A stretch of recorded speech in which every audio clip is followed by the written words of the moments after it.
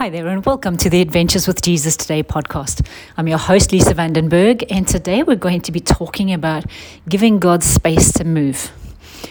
I am at the office again this morning, starting a new year of 2022 in the office, and just so keenly aware that I can't do anything that I do without the Lord.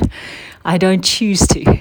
Right? There's only certain things that we can do in our own strength. And wherever you are, whatever you're doing, whatever the Lord has called you to in this season, just this awareness that you can't do anything of any lasting value without Him just sets you up for a beautiful way to start your day, your week, your year, a new project, anything that you're looking at starting.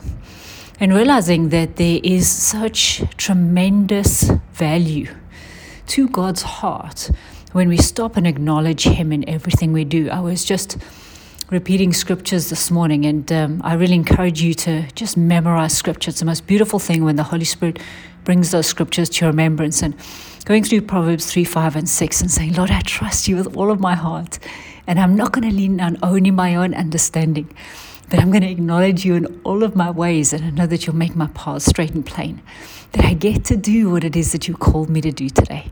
And just like you, that we get to do what He's called us to do today.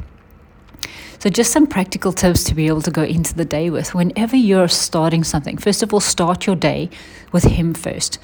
The moment the alarm goes off, I reach up my arms, still lying in bed, I reach up my arms and I imagine God picking me up like you would pick up a little child. And imagine just being cuddled by Him and Him saying hi to me and talking to Him in the morning. And I say thank you to Jesus that because of what He did on the cross, I get to wake up this way.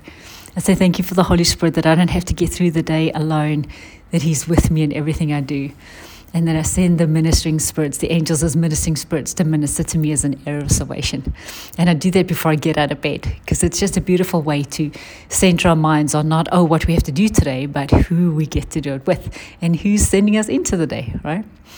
And then and that's just stopping and acknowledging God. It's making space for Him and room for Him to work. And then when I am in the middle of my workday, and something comes up and I'm thinking about something, or I'm confused about something, or something doesn't seem to be working, that's my trigger and my remembrance. I see that as a Holy Spirit nudge, and He goes, hey, just take a minute to stop and turn aside and listen to me. And so I either get up from my desk, or I turn my chair, or I do something different, go and stand outside, go and do some exercise, make a cup of coffee, something different that just helps me to center and focus on Him instead of the issue at hand. And always, always, always something will happen, whether it's I get my sense of peace back, or I get an insight into something, or I just am filled with joy instead of frustration. Something breaks when we give that break in attention to God, and He can replace it with something better instead. And then the last thing is just that praising Him and remembering that it's Him that gives that help, and it's Him that gives that encouragement and acknowledgement that we're doing life with Him.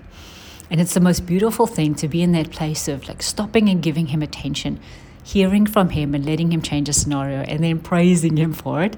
Just sets us up continually at the beginning of the day, throughout the day. And then the last thing at night is, as I go to sleep, I'm like, Holy Spirit, thank you that you were with me today. Thank you for all the things that we did. Thank you, Lord Jesus, that I got to do today with you. I got to show the world who you are today, and I get to do it tomorrow. And thank you, Abba. I call God Abba.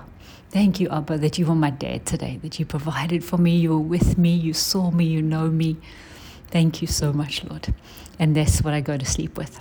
And it's just the most beautiful way to acknowledge the Lord, give Him space to work in the day, and see what only you and He can do. So as always, come and visit us at thewaysofwisdom.com. And today, Jesus is inviting you on an adventure. Will you accept?